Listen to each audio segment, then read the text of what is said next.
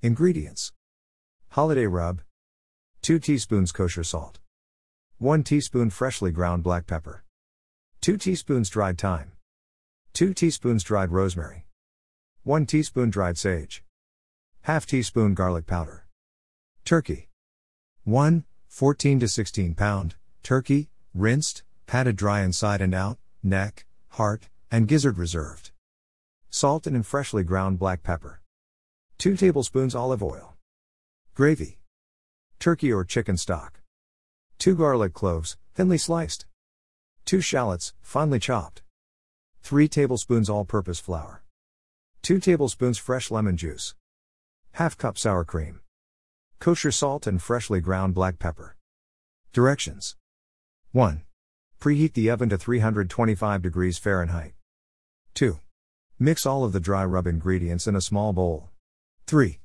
Put the turkey on a rack in a roasting pan. 4. Generously season the turkey cavity with salt and pepper, to taste. Brush the turkey with olive oil, and rub it with the seasoning mixture. Tie the legs together loosely to hold their shape and tuck the wing tips under. 5. Roast the turkey until an instant-read thermometer inserted into the thickest part of thigh registers 165 to 170 degrees Fahrenheit, about 3 hours. 6. Transfer the turkey to a platter. Tin it very loosely with foil, and let it rest for at least 30 minutes, the internal temperature will rise 5 to 10 degrees.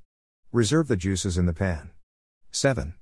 Gravy: scrape the juices and brown bits from the roasting pan into a large glass measuring cup. Spoon off the fat, reserving 2 tablespoons. If necessary, add enough stock to the juices to measure 1 2/3 cups. 8. Heat the reserved 2 tablespoons fat in a heavy, large saucepan over medium-high heat. Add the garlic and shallots, and sauté for 2 minutes. Add the flour and whisk until golden, about 4 minutes. Add the degreased pan juices, and the 2 cups stock.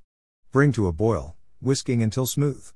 Reduce the heat and simmer until the gravy is reduced to the desired consistency, about 4 minutes.